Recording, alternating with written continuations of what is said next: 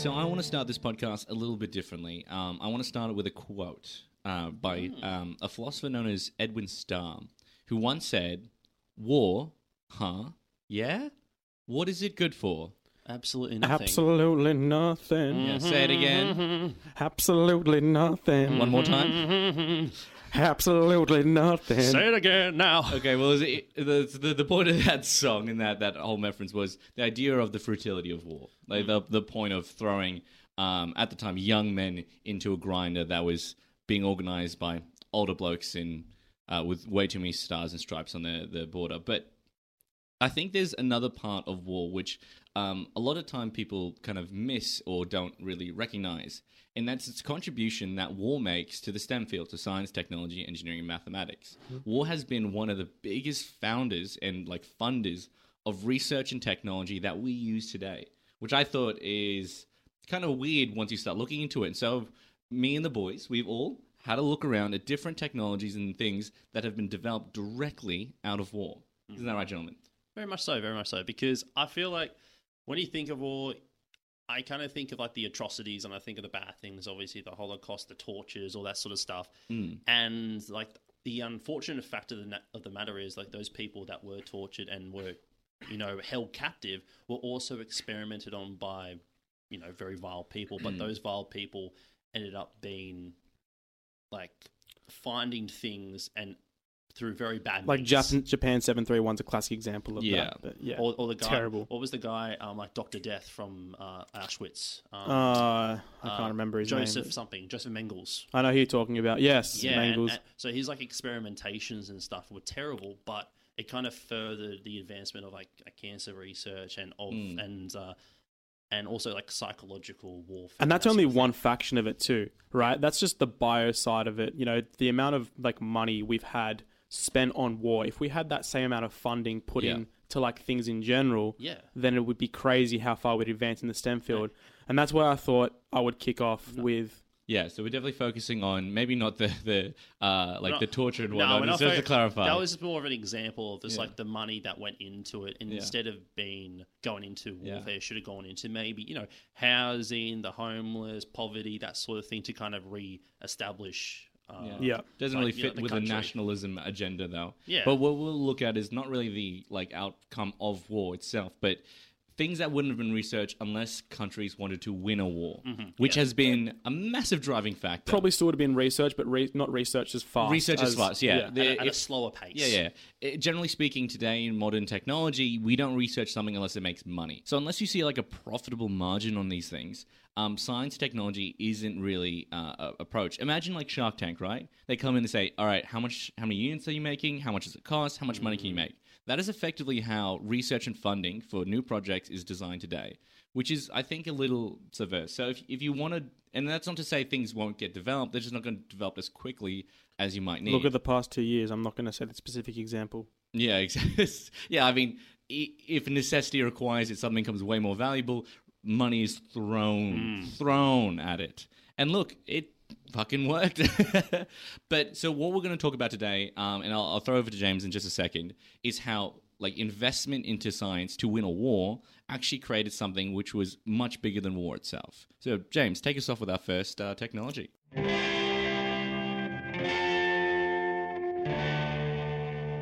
Yeah, so like I said, I wanted to kick this off with the biggest and most profound discovery from warfare. That is the reason, gentlemen, that you are alive today, the reason that your kids will be able to have a good life, and the reason you can put food on the table. I know this phone. Yeah. The reason you won't starve. Gentlemen, this process is known as the Haber-Bosch process. Oh, every year 11 chemistry student just had a headache. You might be sitting there thinking, one, I've either studied this, I don't want to fucking hear it, or two, a Haber what now? And the thing is, it's very boring on the chemistry point of view, and even on the chemical guy, I'm not going to go into it, right? I'm not going to go into the chemistry side of it. I just want to go into its effects. So, right, back in the 1870s, there used to be the beautiful substance known as bird shit, or more scientifically known as guano. And guano was used pretty much to make fertilizers, right? Nitrogen fertilizers helps plants grow. The problem is it wasn't in high supply, so it was actually very expensive. I think 4 pounds of guano was worth 1 pound of gold. which Wow. was very, very cool. Like a lot, very expensive. So when people say it's worth shit, back in the day, that's actually worth a lot. Exactly right. Yeah. That's worth a lot of shit. Like, how much shit can this gold buy? Bruh, that bread, it was a shitload. That's a lot of. Anyway, sorry. Jimmy. And then as we moved into the periods of war, people tried to synthesize this, artificially. So they tried to mix gases together, lower them down below the sea to try and get the pressure of the gases to make this fertilizer, which didn't right. work because they found out they needed temperature as well. So they started using Chilean saltpeter to do the same thing. Actually, they're using that for explosives. So this is where the war talk comes into it. Is London was the biggest user of saltpeter, I believe, or the biggest exporter of it. Or the biggest importer, I believe. Chile was a massive exporter. So everyone used it. It was great. It had a high content of nitrogen, and Germany was getting amongst it. But then as World War One kicked off, London cut off their supply. So Chile weren't giving Germany no more saltpeter, no more explosives. So they're like, fuck, how do we now make explosives? How do we win the war? What do we do? So old mate called Fritz Haber, who's known as the father of chemical warfare, or the man who killed millions but saved billions. Yeah. Right? He goes, that theory of mixing gases together to make fertilizer or explosives, what the chemicals you need to do it, I'm going to go to my lab and, try and test that out now. So he went to his lab and figured out how to do it, and eventually was known as the Haber-Bosch process because Fritz Haber once started the process and Carl Bosch was the one who actually perfected it. He was like, no, let's actually get this right. And literally what it is mixing gases together to make the feed that goes into your fertilizers. But they used it for explosives. So this is why he was called the man who killed billions but saved billions. Now, what's amazing about this process is it caused the biggest population jump. Now, as STEM nerds, we often say correlation doesn't equal causation. But if you look at a graph of the population growth and you look at where it peaks, it literally is right after the Haber-Bosch process was found. And it jumped from 1.6 billion in 1900 to today, 7 billion people. So obviously, right now, it's the reason the population boom happened. And the reason today we can put food on our table is because fertilizer is so diverse and it's so ample in supply because of this process still used today in such high amounts. Yeah, to back up James's point, so the Haber-Bosch process, just Google this one. This is from the Compost Gardener. 1/3 of human population is fed based on the Haber-Bosch process. So all that food coming onto your table, 1/3 of it is come from one chemical calculation, one kind of process to create this food. And at the time, I mean, like military and war. In World War One, it was all about the new industry of warfare. But before they were using horses and swords, now they're using guns. But the thing is, they invested so much into guns, like artillery pieces, that they're still being drawn by horses. Like they're still like just developing the first tank, but they're building artillery pieces that can be taken on trains. The only way they could be moved is on train tracks. So they were like pushing for this. So to have your feedstock for war being explosives, now constrained, and this push to make, let's just make it ourselves. Fuck it. Yeah. We can do it faster and better and then don't need to worry about any of our ships being sunk with all the supply. They knew the theory was there to make it. They knew it had been tried, and they're like, oh, we're going to perfect this. Which then they were like, oh, well, we now have ammonia, which makes ammonium nitrate for fertilizer. Let's now use it for our food because we've found a way to do it synthetically. Oh, fuck, the population is suddenly 7 billion people. Yeah. Thanks, guys. Well, I guess once the bombs stopped dropping and the artillery shells stopped raining down, they went, well, we can make ammonia at high demand at lower cost anywhere in the world. Why don't we just do that? And then, it's just like a weird symptom of this need to win a war has fed the entire population. It actually has a lot of issues now environmentally. There's a lot to it. Yeah. That's another. That's the whole industrial revolution. There, like it was so beautiful in its time, but now it's like, oh, this actually has bad long-term effects. There's like a beauty to the ignorance, I find, because it was like, how quick and big can we make things go? With no regard. So actually, even today, this is still off topic. So what they noticed was in England, there's a lot of smokestacks back in the industry. If you look through all like the Manchester and like Wood-on-Stoke and whatnot, in massive industry towns, they realized that the smoke was killing their workers. So their solution was to build taller stacks for the coal plants, and so the smoke just went higher, and then the wind would take it off. Then suddenly people in North France started dying because all the smoke came coming down. Because again, that's the thing is, it's affecting my business. Sorry, Pierre. Fuck it, let's just fuck over the French and the Swedish. Like, it was this weird thing. But yeah, there's the Industrial Revolution, and that war that came to it was awful and magnificent in the same regard. Yeah, but You could write a book, my man. I think there's a lot of books on World War One in the industry. You to could be just honest, write a book on your Really? philosophies. Yeah. Mate, just a pure oxymoron. yeah. No, you should write a book. You should write a Marcus Aurelius style memoir, Poems. I'll also do it. poems, Yeah. some weird philosophy. It was like, if you're walking by a tree, don't kick it. Yeah. I'll also write it in classic Greek. For an Italian general, it was very weird for the man to do Yeah, that, but yeah. here we are. Anyway, over to you, Paddy. What is your invention that derived from military investment? What is one thing that we all have and all lose? Bread. My mind, my marbles, Cigarette lighters. Sanity, love, My keys. my wallet, my phone. Will to live. will to live. Well, you're all correct, but you're also not correct. Yeah, the answer- open-ended question. my answer was blood. Blood. We all, yeah, okay. We I'll all pay have that. it, and we all lose it at one point. Yeah, fair enough. Yeah. I know more than others, some more than us, but we're not going to go there. Yeah, but too many cuts in your legs. But obviously, during the warfare, the one thing that was sort of obviously the casualty of it is obviously death. And the worst part is, especially when we were trying to warfare back in the 1800s, 1700s, when the medical, I'm trying to get my words here. Sorry, guys, but when the medical experiences wasn't up to scratch. So obviously, if you got stabbed or shot that time, it was almost like a guaranteed death. It was just like a let's wing it. Let's see what we can do to help this person out to the best Exactly. of our ability. So obviously, with World War One, the artillery getting a bit more advanced, a lot of even long before that in the 1800s, and that's the wars in America and in France and Germany before World War One even happened, they were trying to find a way to save people through blood transfusions and giving blood to other people. So the goal is, how can we transfer blood from one person to another without the blood expiring or going off? And the two things that you need... milk. Yeah, exactly. A little bit like blood is like milk. Exactly. Maybe from a there's coagulation multiple point. different, Yeah. Just like blood, there's multiple different types of milk. Yeah. That's a good There's point. oat blood. There's almond Yeah. blood. Yeah, it's almond- like, what's your blood type? Almond soy. Just stab an almond. my Sorry, God, oh my way God. off topic. Oh no, it was like, I like my blood the way I like my coffee, red. What sort of coffees do you have? He's putting saps from trees in there. Yeah, Anyway, it's a weird mixture of honey and milk. I don't know. Anyway, the two things that you need to kind of the simple version of keeping blood non-expired or making it last longer is you need to refrigerate it, and you need to add a blood thinner. So that's called anticoagulant. Thank you, mate. You're fucking on the ball. I love it. That's his field. But and that's easier said than done. But it was probably the easier process than compared to storing it. You had to store blood at a minimum 6 degrees. So I think Ooh, 6 degrees is 6 So anything degrees lower than Celsius. 6 degrees. 6 degrees is ideal, but I feel like, give or take There's a 1 or range. 2. So I feel like that would have been fine. So obviously you need to find a way to store that. And people were trying to figure it out a long time before World War One. However, the one guy that kind of figured it out and started implement it during World War One was a Canadian lieutenant called Lawrence Bruce Robertson, and he was incredibly instrumental. And he was the first guy to really utilize and test in the field blood transfusions.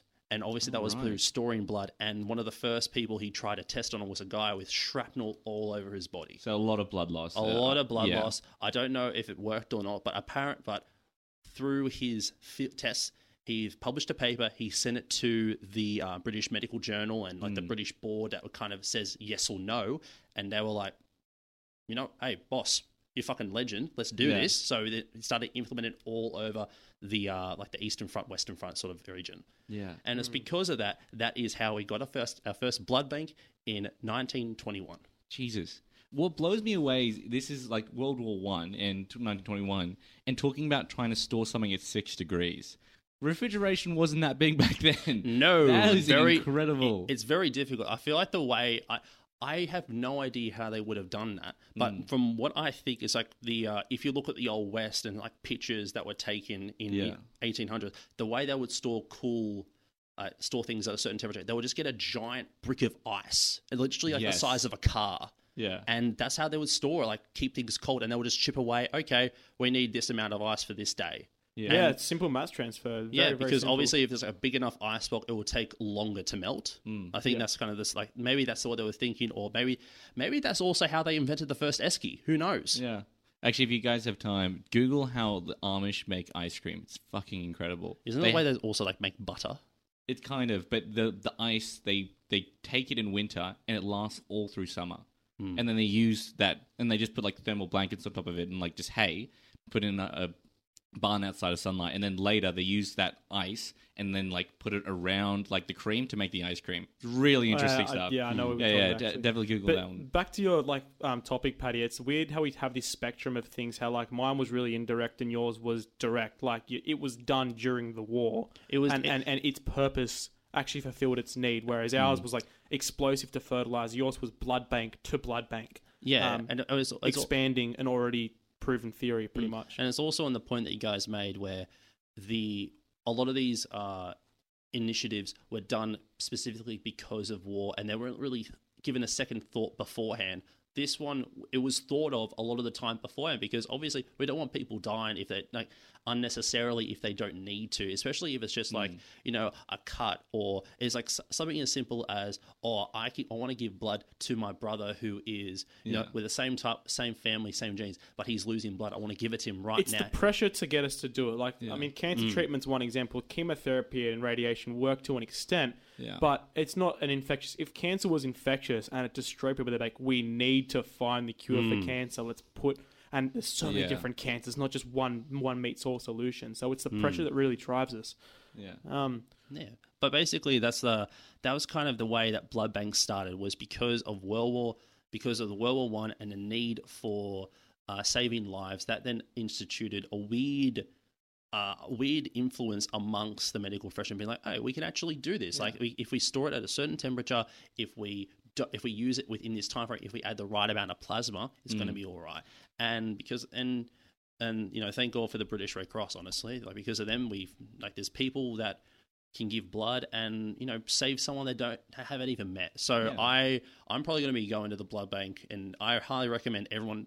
Like, I know everyone doesn't like needles, and it's like, they got shit to do. But you know what? It takes you an hour. Do it in the morning. Do it in the afternoon after work. My concern is being lightheaded after doing it. That they force you to stay there for 20 minutes after giving blood, just to make sure that you're okay. You get a free milkshake. Okay. Yeah, so increase your blood sugar. Yeah, and then there's like sweets and some sausage rolls around. I just remember I got a blood test one day and they took way too much blood because the pathologist started having a conversation midway through, and I was really lightheaded. And then as I'm driving out of the car park, I dropped the clutch because I fainted and scratched the hole. Like, you see it, how I got that yellow on my bumper bar? It was because of that. I just passed out in the car park, and I'm just like, now that's turned me off doing a blood transfusion, but I still want to do it for the greater good. We'll do it. All right, put it in the calendar. Group blood sesh. Let's go. Yeah, we'll take a photo of it and post it on social media somewhere. Let's do it. Yeah. All right. So you said something before about chemotherapy and cancer. I'm pretty sure, isn't one of your topics, Sean, on that? It is. So we kind of talk about that's a fantastic segue, actually, Patty. You're welcome. I was not even expecting it. So one of the things that I thought was one of the biggest inventions was the first instance of big science. And big science is when there's a massive collaborative effort in the science field. And of course, it had to be military funded. And effectively, it had a massive influence on the medical field, especially with dealing with cancers and radiotherapy. Can you guys have a guess or a stab at what event or what... Is Christopher Nolan making a movie about this? I don't know the movie films. Sorry. Oppenheimer. IMDb, Patty. Ooh, possibly. Yeah. Okay. Is it the opposite of hot? It is actually incredibly hot. So it's is the war that started the opposite of hot? No, not that one. No. Okay. So this device is hot. Thermo-hot. Nuclear Thermonuclear bombs. nuclear bomb. So... The big science project I'm talking about is the Manhattan Project, which, for those who are not aware, it was really what ended the war. Now, Germany had surrendered at this point. Russia was about to invade Japan. They were like 2 weeks away from invading Japan. And then America needed to finish the war then and there, so they didn't capture it, so they dropped 2 bombs on it. I mean, there's like give and tell. There's not that much detail on it. But the idea... I thought it was two. I thought it was one bomb, and then they were going to drop a second bomb, or was it they dropped 2 bombs and then they were going to drop a third? They dropped one. I think it's the latter. Yeah, I believe. Yeah, they were going to drop a third. They had spares, but they didn't want to drop more than they had to. They wanted to limit it because they knew how bad this was. They knew what they were doing, and even Eisenhower, up until the day he had to sign it off, he was not comfortable with it. They had it built for a while, and they were just waiting. Can we? It was a last resort. Yeah.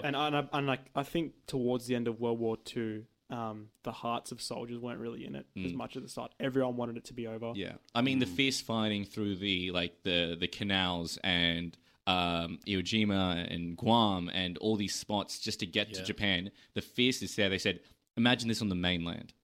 And they said, how many soldiers do we need? About 2 million to airdrop into Japan, because there's no way we can land a soldier. Especially since it's the back end of the war, everyone is now so disillusioned. Like, if you guys have time, definitely in your spare time, try and go on Netflix and watch the remake of All Quiet on the Western Front. It's like about the German side, and literally everyone's so fucking pumped up. It's like, boys, we're going to war. Let's do it. And literally the final shot is just a guy just like, so shaken and shell shocked that it's like, just kill me. Yeah, just kill me. The reality of war is shocking and awful. And we're very lucky that we're not going through that at all, because we are peak age of like, if we were then like that time, we would all be fucking fighting. Well, interesting. So this bomb, right? This deployment of a mass device is actually probably the reason we don't see war on the same scale that you gentlemen kind of see in the documentaries. See in the movies and whatnot. Yeah. We have skirmishes and conflicts, sure. Small, like, armed things, even now. But we've never seen full-out world war because of the nuclear bomb. And that's another kind of topic to it, to this idea of if 2 major players with nuclear devices go to war, mad. Mutually assured destruction, everyone blows up, the planet actually moves out of orbit with the number of bombs that are dropped, we all die. Yeah. No one loses. No one wins. Both. It's the end. It's the end result. It's like, all right, if you can't win, I can't win, you can't win either. Yeah, we all fucking go together. There's that is one of the things that nuclear bombs have potentially brought, but they also made it pretty bad. That's actually to another topic that our next technology that I'll get into this one. But for the time being, I'm talking about nuclear bombs, but specifically its impact on nuclear medicine and radiotherapy, because without that understanding of the atom, which was required to develop the bomb and to kill so many people. Did you know, actually, about a little fact, 90 to 166,000 people died in the first 4 months of the Hiroshima bombing. Then another 200,000 in the next 5 years because of the radiation poisoning. It was wild, right? It's sort of like Chernobyl, because like and similar to Fukushima, right? Is Fukushima similar? Not to the same extent. Fukushima was well more contained than this. This is rampant radiation leakage. But like the deaths that was caused is absolutely disgusting and awful, and I hate to see that just people are a number on a sheet. But what happened after that has saved millions, right? So chemotherapy, following the bombing in 1945, we have so many developments. There were 40 noticeable developments in the next 30 years after the bombs dropped, after understanding the atom. In 1946, the following year, they developed a thing called the atomic cocktail with iodine-131, an radioactive isotope, and it cured someone with thyroid cancer in 1946. Like, that was the first case of curing cancer with radiotherapy. 1947, radionuclides started being developed at Harwell in the UK. Phosphorus-32 now started to detect brain tumors in 1949. So many things came out from the nuclear field, and like even today, most of that information, it was like a speed rush through in the 1940s to develop this bomb. To understand it so they can use it and kill as many people, that research is now being used to save millions more. Yeah. Which is fantastic. Even there's a nuclear medical research center in South Sydney known as the ANSTO facility. Really fascinating place, very low yield radiation, but they started developing new things like they send out most of the isotopes for the Asia Pacific region for medical use, and they actually doubled the half-life of some of these materials because they're so essential. They would decay on the flight over. So they said, well, you only get half what you ordered by the time it gets there. Yeah. So we had to develop new things.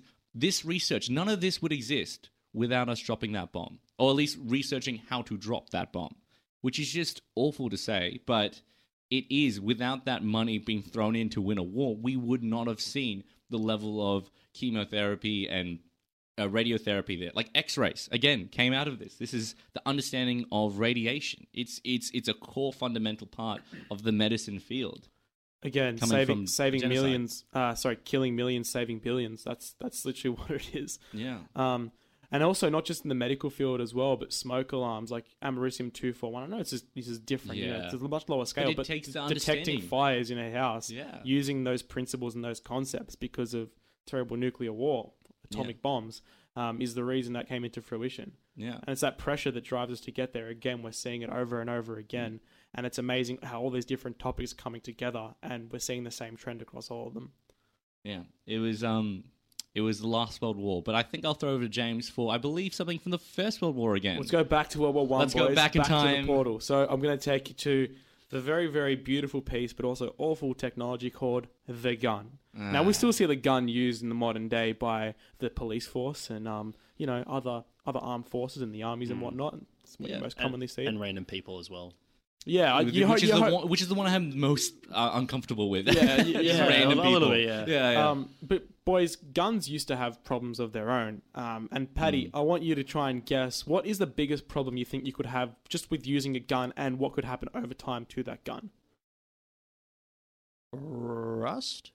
Well, that's one aspect of it, but it wasn't the main issue they were having. It was actually erosion problems they had with guns. Now, with gun barrels, what erosion is, it's like when things warp and they, you look at what's happening at the beaches right now with sea levels rising. That's just called like natural erosion, because it's being destroyed. So guns sort of got destroyed, the gun barrels, because what happens is when you fire a gun, there's a lot of heat that sort of goes through. So that heat combined with friction over time causes the gun to erode. Think of it like your car muffler after a while. Yes. At the start, it's perfect. Yeah. After a while, it's a bit warpy. That's, I guess, what's happening with the guns. So after time will just weather, and because of that, the trajectory of the bullet will like go backwards if necessary. At manufacture, a gun is an incredibly precise thing. It's got a rifling where the inside of the barrel is twisted so the bullet spins, and that keeps that bullet going straight. If you lose that rifling even a little bit, that bullet is nowhere going to hit its target, which is just awful. Absolutely. And that's exactly what the issue was. British military started noticing they were so off target with their shots, even though the guns were designed with such perfect precision. So they tasked a bloke called Harry Brearley, a metallurgist, to try and find out the solution to this. So he started getting steel and he started throwing things into it, like chromium, and mixing it together. Different alloys. Just different alloys, and trying to find out what worked and what didn't work. And he got to the point where he was like, nothing is working. Like, you can't get much better than what we've got. So he got his like little inventions and he threw them in a scrapyard. And he was like, I'm fucking done. I'm over it. And then went on. Give up. Yeah. Pretty much went on for months. And then, obviously looked outside and was like, wait a minute.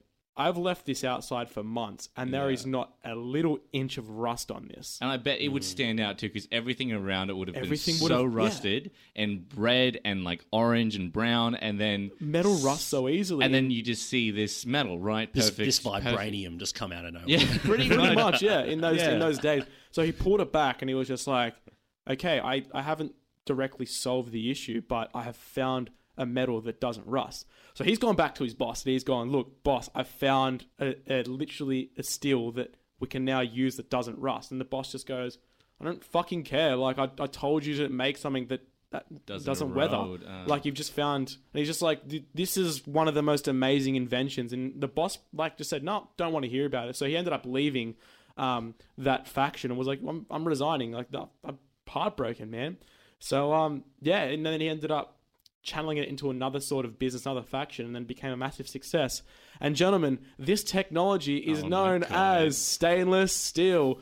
What we use for our cutlery, what we use for car parts, what we use for building blocks, what we use for... I can't even think of it because it's used in so many different, faculties, and it's the most 100% recyclable materials that is used for common applications. Even surgery, like we're talking about the medical field, it's used for surgical tools, right? Because to perform surgery, you obviously don't want rust because you don't want that going into your bloodstream or whatever. I'm not a medical professional, but that's my guess. So, but you got these clean tools. Like I've had forks that in 30 years we've had them. They don't get a single stain, and that's how it got its name, because stainless steel. It just Absolutely brilliant. And like you would think, right? So at the time, and this is World War One, right? World War One, yeah. World War One. So World War One, post-industrial world, everything is in vats and pipes, but all this shit corrodes and breaks down. Yeah. You've now found something that like just replaces all of it. Every single vat of vodka or beer is in a stainless steel vat. We wouldn't have beer. We wouldn't have the quality of beer. We would have the quality and quantity of beer today without this invention. Jesus. Well, that's the thing. Like, It's also an investment. yes, It is a because massive investment. Beer It's would be fantastic. a lot more expensive if it wasn't for this, because they'd have to keep it in airtight spaces to avoid oxygen, and they would need cleaning procedures to get all the water and the salt off.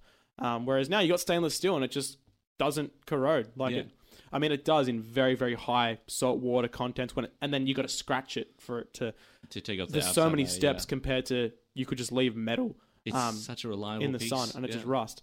I just find that absolutely brilliant. And that wasn't so much because of the, I guess it was the pressure of war, but it wasn't so much that shit, this is happening, we have to do something now. It was just Yeah. like, look, it's not too much of an issue because we can just keep making new guns and just wait until they start eroding. It was like, see what you can do in the next few months. And the fact that it didn't actually solve the problem, but it did something completely different. And this is what we're seeing with all these different topics. We're seeing things that are directly related, like the blood bank. We're seeing things that are indirectly related, and we're seeing things that didn't solve the problem, but solved another problem.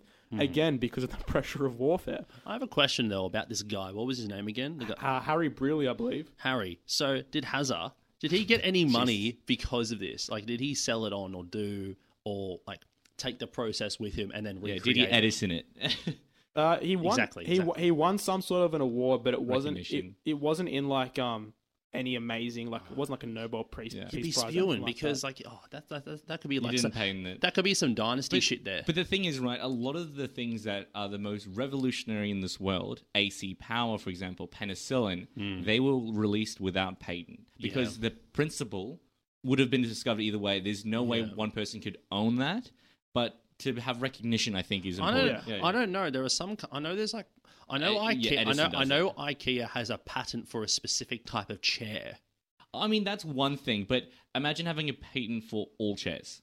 Yeah, That's ridiculous. I mean, stainless steel by definition is like steel with 11% minimum chromium, right? 12.4% to be exact. Yeah. So imagine Fucking that's nerd. like actually you can't have any stainless steel in your factory unless you pay me $20 a month. Unless you pay me, Mr. Steel. Yeah. And so Yeah, stainless steel Prime account. Let's just have like an annual subscription for this. And so before we move on, it's good to end it with some historical facts. So between 1919 and 1923, stainless steel was used in surgical scalpels, tools, and cutlery in Sheffield. In 1925, a stainless steel tank was used to store nitric acid, therefore establishing the fact that this unique metal resistance to corrosion. Nitric acid was the first metal tank that could store fucking acid. In 1926, the first surgical implants made of stainless steel were performed. In 1930s, the first stainless steel train was built in the USA. 31, the first stainless steel aircraft. Acceleration. 35, stainless steel kitchen sinks were widely used. In 54, stainless steel underwater TV camera was manufactured. 66, first tidal power station with stainless steel turbine blades was completed in France. In the 80s, stainless steel was used to build the longest movable flood barrier in the world on River Thames. Jesus. All these like scales just growing and growing, from surgical implants to a flood barrier. Yeah, it started for essential to, hey, what can we do with this?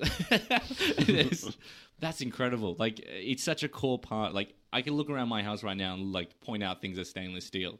That is. Yeah. That one is, Patty. That over there. That Yeah. one. No, Yeah. I'm talking about your head. Oh, yeah, sorry. No, yeah, didn't you yeah. get that brain transplant, bro? Yeah. Don't get into a fight. You'll break your hands. Yeah, true. But we'll that's a fantastic point. Wrap that one, and Patricio hit us up. All right. I don't know anymore if this actually was made during the war, but it was made because of someone's influence in the war. Ah, interesting. Okay, so what is one thing now that we're all afraid of? You open these open-ended Very questions. open-ended. Spiders, heights. snakes, Bears, lions, tigers. the upcoming time of death Myself. without no scare. Depression. Oh, damn. Buses that are pink. Nuclear bombs. Yeah. No, AI. Non-stainless steel. Oh, AI. AI. Ooh. Oh, that is a very common fear these days, especially in the futuristic dystopian. Exactly. AI So technology. I'm talking about a man that I think everyone's known mainly for the fact that Benedict Cumberbatch played him in the 2014 movie The Imitation Game. So that was a biopic about a guy called Alan Turing, and he was a famous and it was like a posthumously decorated mathematician, computer theorist, cryptologist, and on the team that was sole job during World War II was to break the Enigma code. And I feel like you're kind of like the World War II what's an Enigma code? history. So Sean? Yeah. So the Enigma code was a development in World War II by the Germans. So in World War One, the whole movie of 1917, where it was because they didn't have communication, they had to have runners move between fronts. The development of communication means that you could organize and position troops faster. You don't need any delay. It's instantaneous. The problem is the enemy can hear it too. Yeah. So the Enigma code was a way for Central Command in Germany, in Berlin, to communicate with troops, boats, everything. So all attack, all coordination goes through the Enigma code. Using what device? Yeah. So the It was Enigma machine. Enigma so it was machine, like yeah. kind of picture a typewriter. However, it's also connected to cables within it. So just because you press the letter E doesn't necessarily it's going to mean E. It could be depending on how you program the cables within it. The E could mean an R. The E could mean an H. So it will spell out a different word. Only the Germans knew the Enigma code. They knew the specific settings, and they would change those settings every single day. So basically, you would have like the 24 hours You would to have like crack it. maximum 24. Actually, less than 24 hours because like the way that the movie kind of says it is like from like 6 a.m. to midnight. They have that time to crack the code or for that day. Yeah, right. And just wasn't Alan Turing. It was other teams were doing it. There was people in France. There was people in the USA. There's people all over the world trying to figure out. Even the Russians were trying to figure out. But this UK team, most famous member Alan Turing, came up with something called BOMB. And it was like, so bomb with an E at the end. And that was like, boom. Thank you. Yeah. As a and that was a sort of imagine all these dials on a wall, and they're just so it's almost like a row, like rows and columns of all these circular dials with numbers on them, and you would implant a specific code or whatever. And the ideal situation is you'll put the right code in and it will crack the code. And they finally were able to do that. This has nothing to do with the Turing machine that everyone thinks it is. It's something completely different. However, the Turing machine that Alan Turing theorized is a theoretical machine that is basically the first theory of a computer, where it is a machine that can come up and calculate different codes and calculate different equations using ones and zeros and that sort of thing. And so is there a way they were listening to what the Germans were sending over there? Oh, you can see, you can hear. Yeah, it's literally Morse code. So you could get every bit of information that the Germans have, but it would be like you're playing a game of Chinese whispers, except you're on the other side of the room. So I guess dumb it down a bit, it was like going onto like a walkie-talkie or a radio channel and hearing what people were saying over that one channel. No, it's like if two friends, I would say, is they made up their own language and they're talking to each other in front of you perfectly. They're saying exactly what they need to say to each other, and you're there going, what the hell? Yeah, but my question is, how were the British hearing what the Germans were saying when they're in different parts of the world? It's all on the radio waves. It's all okay, so that's what I was trying to radio get to. waves, like secret messages they've stolen. So there was like telephone wires. There was an unlimited amount of codes and messages, but there was just no way to decode them until this finally happened. Spoiler alert: they found the code, they won the war.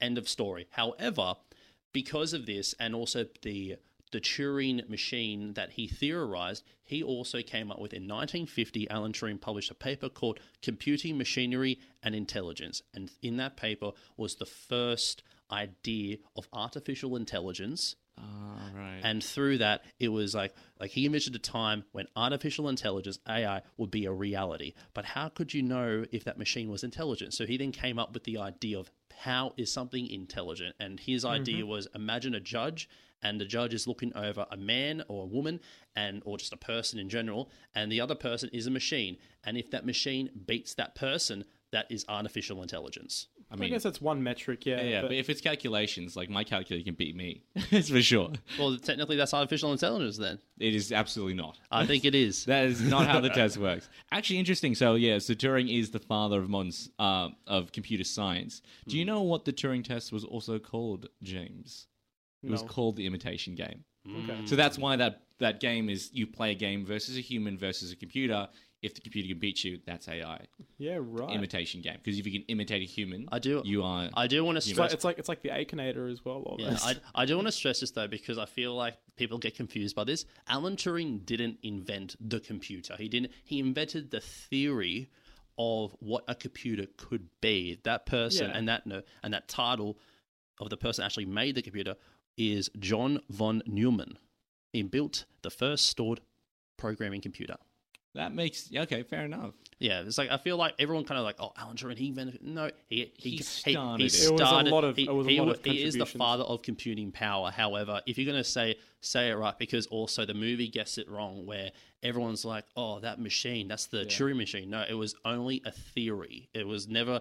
Like, he put some of that theory into the machine of just trying to compute the specific code. Very smart. Like, I'm trying to imagine, like, radio waves picking up and dials, like, turning to where they needed to be. Simple cable. No. So they would just get the code, and the code would just be in like German, all ones or zeros or whatever. And then they will put those specific, and they would try and decipher that code to the best that they can. And what it meant, and then put those numbers in the machine themselves. Right.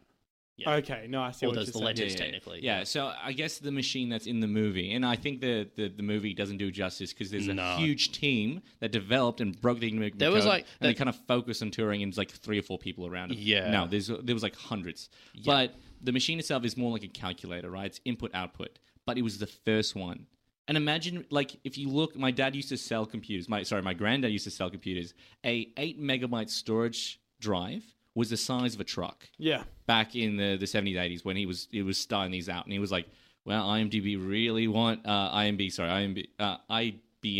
really needs this storage, this whole 8 megabytes. Like, back in the day. So imagine that was in like the 60s, 70s. Imagine the technology and the size of this computer would have been, machine. In it's the not 40s. a computer, it's a machine, sorry. Yep. In the 40s. Yeah. Before you had semiconductors, before you had advancements, everything would be like everything wiring was and- mechanical relays. No LEDs, massive chunky machines, like huge. no LEDs. How are you going to make it look cool? No, not just that, but just to signify if something's working. LEDs are so core to like And that's electronics. I guess that was the start of the macro scale of computers when they used just like massive relays to send signals. Whereas now we're moving into the nanoscale. Yeah. We're midway through the nanoscale. I don't know what comes next. Did you know that? So in your phone is more technology than the entire U.S. Air Force had, if you combine all their planes, ships, and tanks in World War II. Well, if you were to shrink yourself to the size of the electrics in your phone and you were to go inside your phone, you'd be in a universe. That's what it would look like. Yeah, it's incredibly Be like Ant-Man. Yeah. Going into the quantum realm. We're not there yet. We're not there yet. The quantum realm's a theory. Anyway. Let's leave that to Marvel. All right, yeah. last one. Sean, kick us off. Okay, so I'm kind of moving back into the future. And so this is kind of To the 80s. a bit of a natural symptom of the atomic bomb. So the idea of no more conflict because of MAD, right? So after that happened, right, the US and USSR were having a bit of a flex. They wanted to show each other which was more powerful, but they couldn't go out in full-out war like they had done previously. So they had to develop a new war, a colder war, crispier war, a revolutionized war, or just known as the Cold War. A freezing Okay, war. yeah, A yeah. freezing war. So, depending on who you ask, the Cold War started in 1947, post World War II, and ended around 1991 with the fall of with the dissolving Berlin Wall. No. So, I mean, some people say Berlin Wall, which is earlier. I feel like that was the spiritual end. Yeah, it yeah. wasn't the physical. When the the- division of yeah, North yeah. and South Korea. Yeah. I think some people say in like late 1991 when the USSR dissolved, that was the end because they didn't actually fight a war of blood and soldiers. They fought an economic war, right? Yeah. They said, I'm going to beat you to the moon. Imagine that if wars were decided by like... a race, literally. No, like, but robots. Imagine he had to like robot wars. You know that TV show where you have robots in. Imagine if world conflict was decided by that. Way more interesting. I feel like sports do a Yeah, good job. yeah, yeah. Of let's have that's state of what I- origin, so we don't actually have to have New South Wales versus Queensland in real life. Let's just settle it in rugby league. No, well, Yeah. that's, Bit that's of a what stretch, that's what but- happened in the 80s. Like, so many of those like 80s movies were about like the bad guy was Russian. Like, there's like Red Dawn. Yeah. Rocky, is it Rocky 4 where he's fighting like Ivan Drago? It's like Yeah. that, bro. If that's not patriotism right there, being like Americans versus the Russians. Like, come on. I Like, mean, the fear of the communist red was really big back in the day. I mean, Yeah. to a degree, there still is that lingering fear. But the whole point of this war was they couldn't fight open conflicts. They can have proxy wars like Vietnam, but they couldn't have direct war. So they said, all right, we're going to race you to the moon. We're going to beat you economically. We're going to prove our system of government, our system of thinking makes more money and survives better than yours. And Yeah. capitalism in the end did win, for better or for worse. But one of the ways they proved how their prowess economically was this race to the moon. And so they developed NASA. So NASA, National Aeronautical Space Agency, the US, which oversaw everything. And at this time, the Russians had a head advance. The moment World War II ended, Russia and US were rushing in to steal all the nuclear, the rocket scientists that were developing the rockets for the Germans and took them back. A lot of the people in the NASA team that got the Apollo mission there, Germans from World War II, Nazi-loving Germans. Yeah, a little turn your eye away from ethics to win a war kind of thing. But the whole... You'd hope they weren't as Nazi as they were in the past. I mean, if you're building the V2 rocket to hit London from Berlin, and they say, "Oh, this is useful. Do you want to hit the moon now?" Yeah, okay. But the point being is that the NASA itself was designed to oversee everything, and it was like super tight in terms of information, and it was like a lot of espionage in between.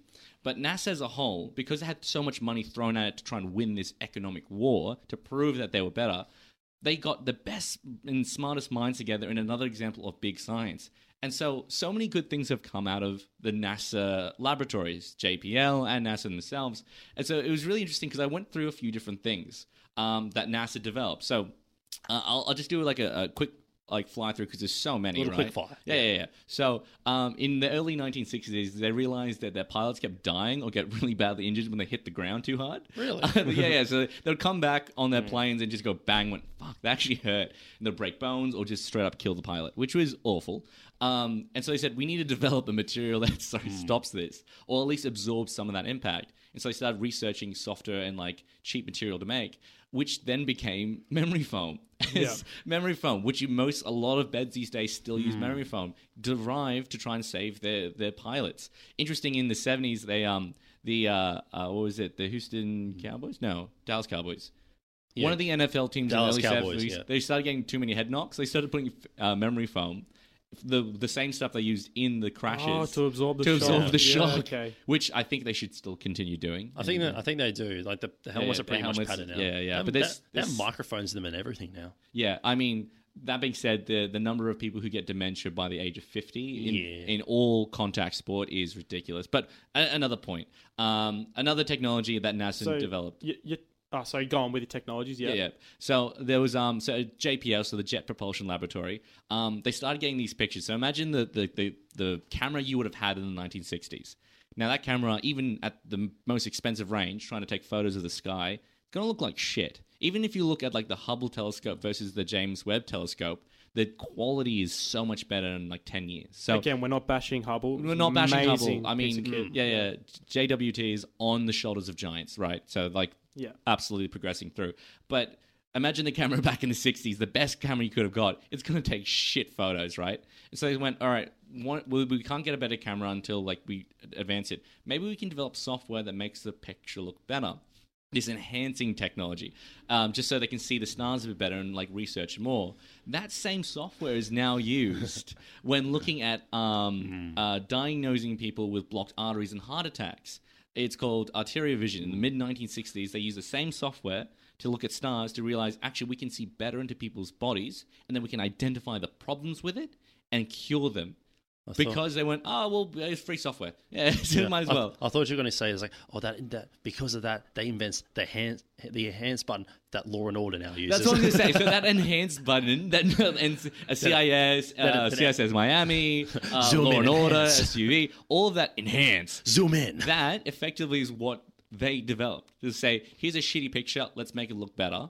And then now they're actually using it to cure people. I mean, not a direct conflict and not a real war thing compared to other things. Hey, I want to be better than you. No, I'm better than you. We now know the whole entire galaxy in a fucking image thanks to the WST, and not just space, but extending beyond that as well.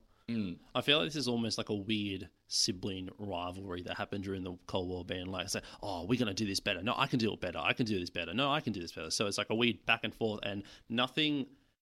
Only I feel like competition and like that sort of thing. Only good. Not.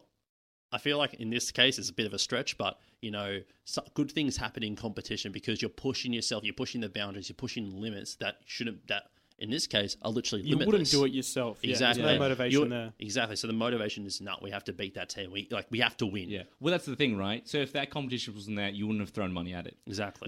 And when we say competition, we're talking about full-out war. Yeah. Which is the shame. It's just a I feel for like it. Cold War wasn't fallout. It was absolutely a full-out Didn't economic the Cold War war. just have like multiple wars within it though that built up? No. Over the years? No, Like no, the it was- Vietnam War, for example. No, so that's a proxy conflict, not a war for me. Okay, but it happened during the period of Cold War, and it was So I would a say subsidy of that, it's a sub part of it. That's why I say which is it's what a conflict. that's what I'm alluding to, Yeah, stuff yeah. like that. But the whole idea was we're going to beat you, but we can't shoot No, you but like or I drop feel, bombs. but like the NASA, like what you're referring to as like the NASA. This was a war of intelligence. This was a war of almost like it's basically it's almost like the first ever big dick contest. Honestly, I don't think it's a war of intelligence because they had. I mean, intelligence can be found anywhere. It was a war of money. Money discovers the intelligence. You can get the smartest person in the room, but if you don't have them raised right or give them the right facilities, they're not going to do anything with it. You need to support them through it. NASA started getting all this money come through. Naturally, some amazing inventions came out of it. Well, that's So I think it's exactly a what war we've been of talking economy. about. What this whole entire podcast is, the money that's been funded to push these inventions through only came about because of the pressure on war. And we're not saying war's good; it's fucking terrible. But like, if we use that same amount of funding for everyday, use, then we'd be perfect. That we'd be able to find things so much quicker. Yeah. So I'll just go through the last few of them, and then we'll go back to that point. So I thought this one was really, really cute. So in the late 1970s, this person named Adam Kisser Jr., he was working in NASA's Kennedy Space Station, and he was hearing impaired. I mean, when you're looking for the best and brightest, disabilities don't matter, right? You're looking at, can you get the job done? Fine. And so they clearly got the best people, but he was hearing impaired, and he started realizing it was actually getting in the way of his work. So he started taking chunks off space probes and telemetry and research and vibration sensors and developed the first cochlear implant so he could hear better at work. And then went, oh my God, are you kidding? You've now cured hearing for so many nerve people. damage, yeah. Yeah. And so, that was a huge one. And I'll just rattle off a few other ones here. So, scratch-resistant glasses. So they used to use just normal glass, but for your normal glasses and whatnot. But after a while, they would break and crack into your eye and just make you blind. So they started developing, scratch-resistant glasses which don't fracture and break into your eye. So another one that they talked about is the life shears, which you may know is the jaws of life. Effectively, it's those things that first responders use to pry open cars. Small devices that you can stick into between metal and it rips the door off without killing people. So that was developed because the pressure inside required to make that kind of gap of metal, it needs to be massive, right? It's the same technology they use on the decoupling of the space rockets. Because they needed something small and light because every kilo in space is super expensive. You're looking at $15,000 a kilo to get something into outer space. So you needed to make your rockets as light as possible. So they needed something super light, super portable, and could do the job. To decouple a fucking rocket from another one, you're talking about hundreds of several hundred tons. So they developed this really portable technology, and that just became the way that you started using it. The US called them life shares, and they became really, really important during the 9/11 attacks in the World Trade Center. They cleared out so much. And the final one was they needed to get water to their astronauts and keep it recycled. So they developed one of the first water filters known as the microbial check valve, which is not water filters in general, but one of the most core ingredients to modern water filtering. Yeah, to make sure water doesn't backflow, essentially. Yeah. This has James written all over it. Why Yeah. aren't you talking about water filters, mate? Yeah, yeah. It's only one factor. Well, that's the thing, right? How did a space agency trying to beat Russia develop a water filter? Like, that's, for me, wild, how these little things have come through. And I really want to circle back to James' point, because he started bringing it up, and it is a really good one. We're not saying that this technologies wouldn't have been developed in time. It would have been developed at a slower rate. It would have... The necessity to win war has pushed funding into these technologies, which is disappointing. Because imagine if, instead of spending money on wars and on conflict, we could put it straight into research. I mean... Yeah. So we talk about our science agencies, the CSIRO in Australia. They started developing for about $20 million an identification of certain waves to transfer information, which was then known as Wi-Fi, which I know for a fact has outweighed the cost of $20 million. But at the time, no one would have thought Wi-Fi would have become what it is. But the idea behind, if we invest into something not with the goal to make money, but with the goal of like noble pursuit, we could advance the human civilization so much faster. Thanks for listening. To see more Engineering Dads content like this, head to our YouTube, Facebook, Instagram and TikTok, and I'll link below to see our other projects. Have a good one.